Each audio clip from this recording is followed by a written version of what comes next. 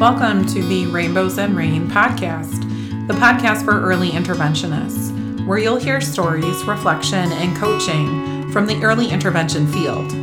My name is Erica, and I'm an ECSE teacher in Minnesota. This podcast is about connecting through stories and reflecting on our practices during visits.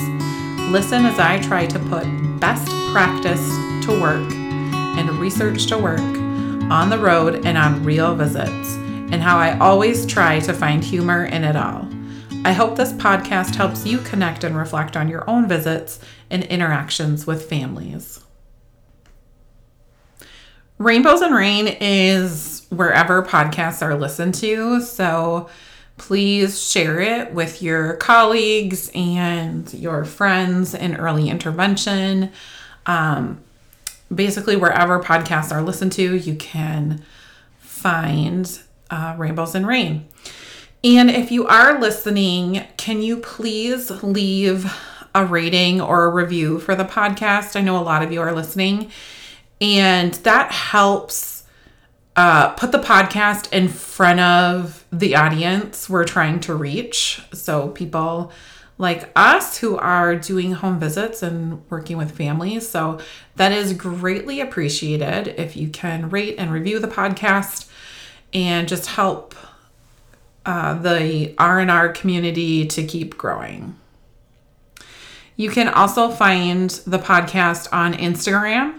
So you can check it out at rainbows_rain_podcast. That is the best place to send me a message, comment, share what's working and what's not. I really like it. I follow a lot of accounts related only to early intervention, so you can check that out. I wanted to share a couple on the podcast today. One of them is EI Coaching on Instagram. She has a lot of great opportunities to just grow your skills in coaching and family guided routines-based intervention. She is an SLP, but I really like her stuff. She recently posted a video. She does these peer-to-peer opportunities and these coach-to-coach opportunities. She also has a really great website, something I am working on, but is not there yet. But yeah, I really like that account. So if you're looking just for more, it's a great place to go to. Okay, so I got it up here. If you want to find the video on YouTube, you can find it. The channel is Early Intervention Coaching, and the title of the video is Getting Started with Families, EI Coaching. It should pop up. And again, it's about 20 minutes, and it's a great interview with this service provider and researcher and professor on basically that, like how to get started with families. And I thought it was perfect because I was thinking about, as it's like back to school time for a lot of people, getting ready for your best visits with families. But when I think of best, I don't think of perfect. And I think that is a big misconception with coaching, is that it needs to look like this or that, or be more like this, or have less of that. And that's not what coaching is at all. And I will also link the video in the episode description, because she really touches on meeting the families where they're at, having to educate them on what the model is, and coach at the same time. So it was really interesting. So I won't get into it too deep other than that, but it was a great video, a great pep talk on getting ready for visits. I've been listening to a lot of other podcasts lately. One of them is called EI on the Fly. They recently did a short series on teleintervention or virtual visits. Even if you're not primarily doing that anymore, I highly recommend listening to those episodes because there's some great takeaways from it. And one of them was, and I was thinking about this and also reading about this in some literature, but how, quote, setting the stage is so important. And I've heard too from people through Instagram, like, what kind of resources do you have, or what kind of handouts do you have to kind of explain this to families and so on and so forth. And I really focused on that last year in my own professional growth, was how to explain this to families and make it work and set it up right. Because if you don't, it's just so important in the very beginning, because everyone has kind of preconceived notions, or maybe they don't, I don't know, on what a visit is going to look like, right? We've been on tons of visits. That's what we do every day, day in and day out. And most of these families have not, but they know their child needs help, and they know their child is either delayed or at risk for delays, or has already been diagnosed with a disability, whatever it might be. They know they need help. And coming from the parent perspective a little bit, it's realizing that you need somebody else to teach your child, or to show you how to teach your child these skills that aren't coming naturally,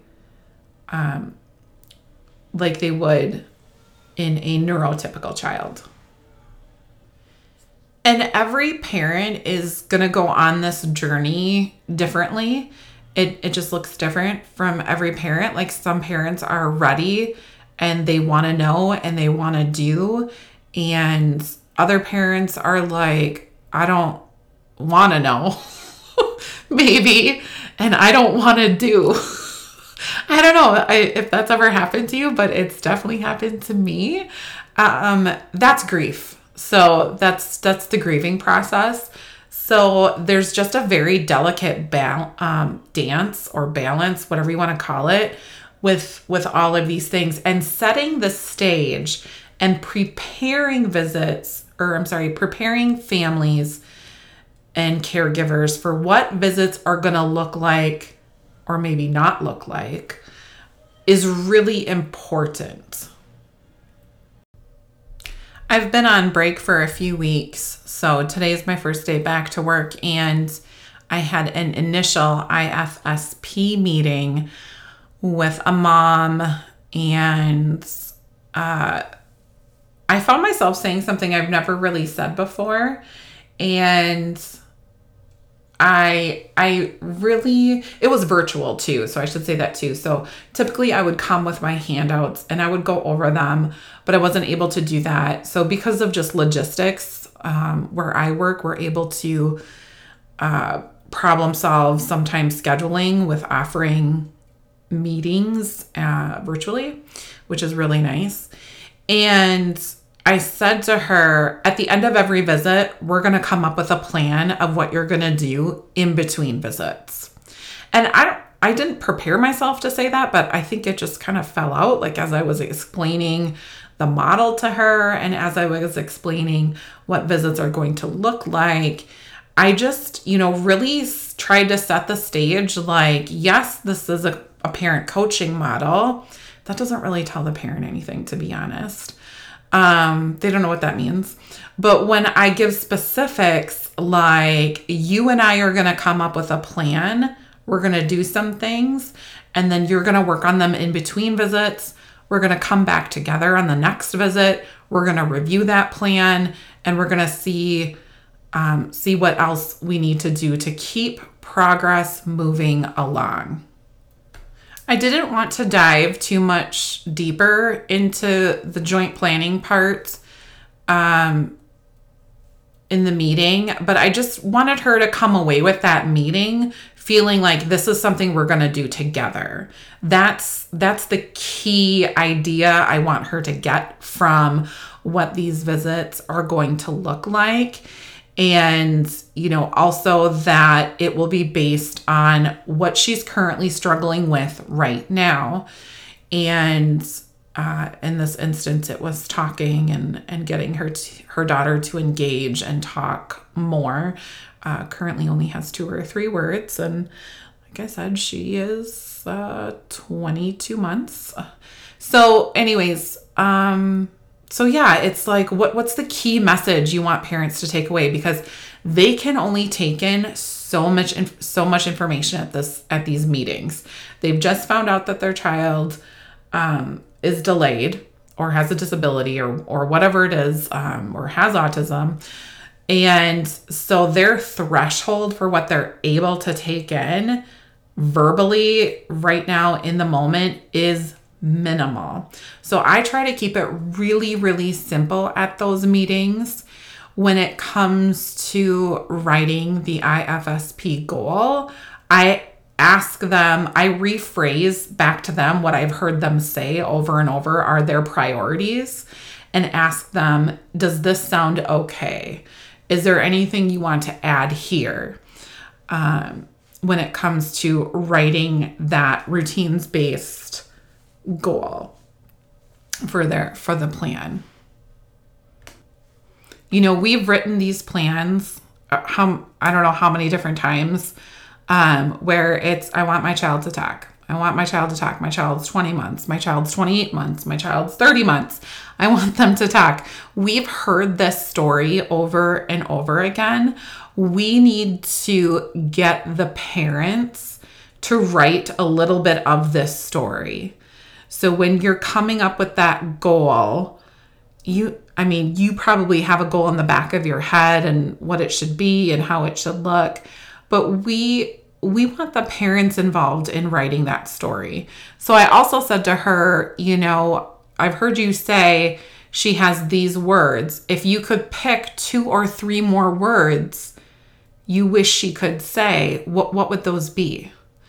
So it's just asking those reflective questions, even when you're writing outcomes and goals that should be worked on, and you probably will work on them because they've shared them, in different ways throughout the evaluation and through discussions and things like that. But now it's like, now we're moving into that service delivery and what that's going to look like, and that it's still going to be collaborative. It's still going to be you and I helping your daughter increase in skills and increase in communication. And you might have to dig deep, unfortunately. Some parents won't be as upfront with what, just talk, just use words.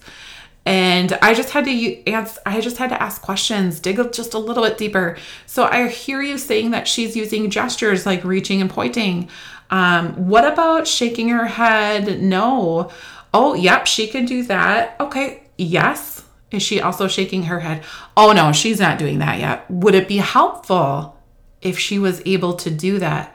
Oh, that would be so helpful. So this is exactly how the conversation went earlier today in the meeting. So just dig a little bit deeper, because it's there. What you need from them is there. You just have to draw it out, and that will set the stage as well to a successful first visit, second visit, third visit. Like, that gets the ball rolling and sets the stage for what this is going to look like.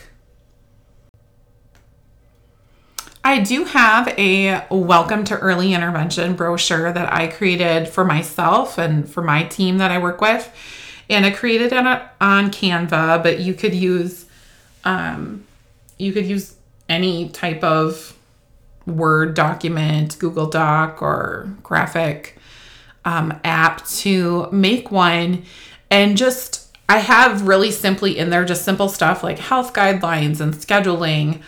But something I did new this year was what to expect on visits, and how to prepare for your first visit. So I thought that was really kind of cool. I'm just starting to use it, and see if I can bring it up here quick. I'll explain a little bit. So it has just kind of a definition of the program model. I made it just a trifold brochure. And so just a few sentences about the program model, how to contact me, stuff like that, calendar stuff, health guidelines, just your basic things. But some of these key things I put in there were what to expect on visits. And this is exactly what I wrote.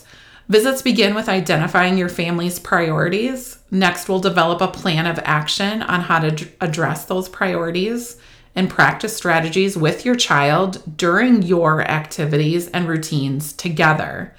At the end of the visit, we'll make a plan for what you want to focus on for the next visit. Practice in between visits is essential to progress. And then I have another section on preparing for your first visit. And it says, together we will plan, practice, and reflect on what we're doing. What are you and your child struggling with the most during the day? What do you want to prioritize? Where do you want to practice skills, meal times, dressing, play, etc.? You know your child best. We will help match strategies that will work best to meet your goals for your child. So I tried to keep it as simple as I could, right? Like, again, and I have some graphics in there that kind of show this is like a 3-person deal. You know, I got some very basic graphics kind of showing that triad. And then I also included, because I think it's really important at this age level and level of special education where families are just entering special education, just some terms to know. So it's just on one side, and it's just terms to know, like, what is an IFSP? What is an IEP? Procedural safeguards. You know, those are those parent rights that every parent has. What is IDEA, the Individuals with Disabilities Education Act? This is an opportunity, whether you're a service coordinator or you know, you're the primary service provider or whoever you are, if you are in front of a family and servicing families and in their homes and working with children with disabilities, it is, I just think, so important to also set the stage for that, right? Like, you are the best advocate for your child, and you should know that there are supports and things in place to help you along the way. Because for some families, this is going to be a really long road. So that's just a little bit about my Welcome to Early Intervention brochure that I use for me personally. It has my contact info on it and stuff like that. If you're interested and want to see what it looks like, feel free to email me at erikabo80@gmail.com. I also still use the Welcome to Early Intervention letter that's on the FGRBI website. So FGRBI.com obviously stands for routines-based or family-guided routines-based intervention. That is the best letter. It's got 3 beautiful graphics on it. It's laid out really, really well. It's not too long. It's very much to the point. And I love that letter. I've posted it on Instagram, so you can check it out there too. But I love that letter, so I still use that. So that's kind of what I do to kind of get ready for my best visits with families, is I just try to communicate in different ways what visits are going to look like. I also take that first visit really, really slow. I probably spend more time with the caregiver up front and developing that rapport and that relationship before jumping into anything. But also, we also have to meet families where they're at. And what I thought was great about the video I mentioned earlier is that it talks about when families aren't ready and when we need to lean in a little bit more and model more or demonstrate more. That's okay, because that's just meeting families where they're at. However, you need to be prepared and you need to have a plan on how you're going to pass that ball back to the caregiver. It can't stay with you. It has to go back to the caregiver. And whether that's on the visit or in between visits or whatever it is, it needs to go back on the caregiver. And because that's just building the capacity of caregivers and their competence and their confidence and all of that. And that's really what the mission of EI is. So we shouldn't feel guilty for spending time with caregivers and not spending time totally devoted to the child, because you are. If you invest in that relationship, if you invest on getting off on the right foot from the very beginning, your sessions are going to go so much smoother when everybody knows their role and there are expectations, and people feel free to say, hey, I didn't do that this week. It got really hard and he started doing something new and I need help with that and I don't know what I'm doing anymore. So, because you'll hear that from families, and we need to meet them where they're at. But I'm going to put a big but here, full stop. But that does not mean we go back to toy bags. It does not mean we go back to modeling, demonstrating, and maybe passing off some general information about imitating or about this or about that or about motor planning. It doesn't mean that at all. We need to invest in coaching. You need to invest in yourself. I found that out a long time ago. If I needed to get better, I needed to invest in myself and reflect and grow my own skills and be committed to that. And I want to say also that there's an article that came out recently. I also shared it on my Instagram stories that there was a little research study done, and parents reported that they were receiving family-centered early intervention services, where in fact, when the visit videos were reviewed, there wasn't any family-centered or coaching strategies being used. It was very much the practitioner with the child. However, the parents viewed that as positive. And the only thing I'm going to say about that is, of course, parents are going to view it as positive. Parents they would love to see their child perform for another person, and they're probably going to gain some ideas here and there from watching you. Or, if they feel their child is making progress, they will also report it as family-centered and they're happy with it. The only thing I'm going to say about that is families don't know what they don't know. And if they see their child is getting service and they're happy with the service, they're going to report that. However, so much more is being missed if you don't grab those incidental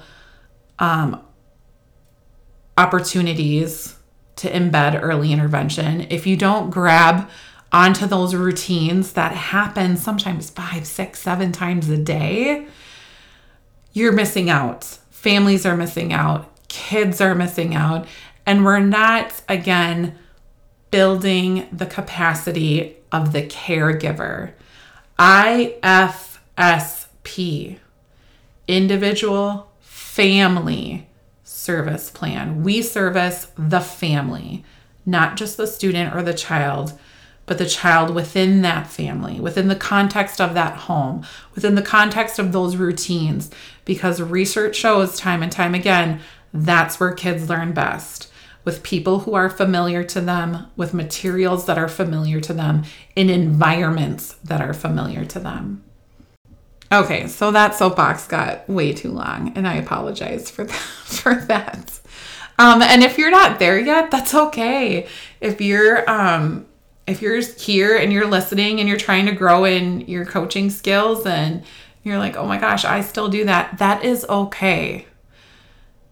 This is the place, and to just reflect on what you're doing and how to make it better, how to do it better, how to, reach caregivers, reach children on a whole new level. And honestly, you will feel so much better as a service provider. And it's so much more rewarding, and the time and effort it is to prep, plan, and prepare for your visits will become so much smoother and seamless. And so going back to, let's get back on. I feel like I've gotten off on several different side roads here. So let's get back on the main road, which is getting ready for your best visits with families. Take a look at what are the barriers to coaching during visits.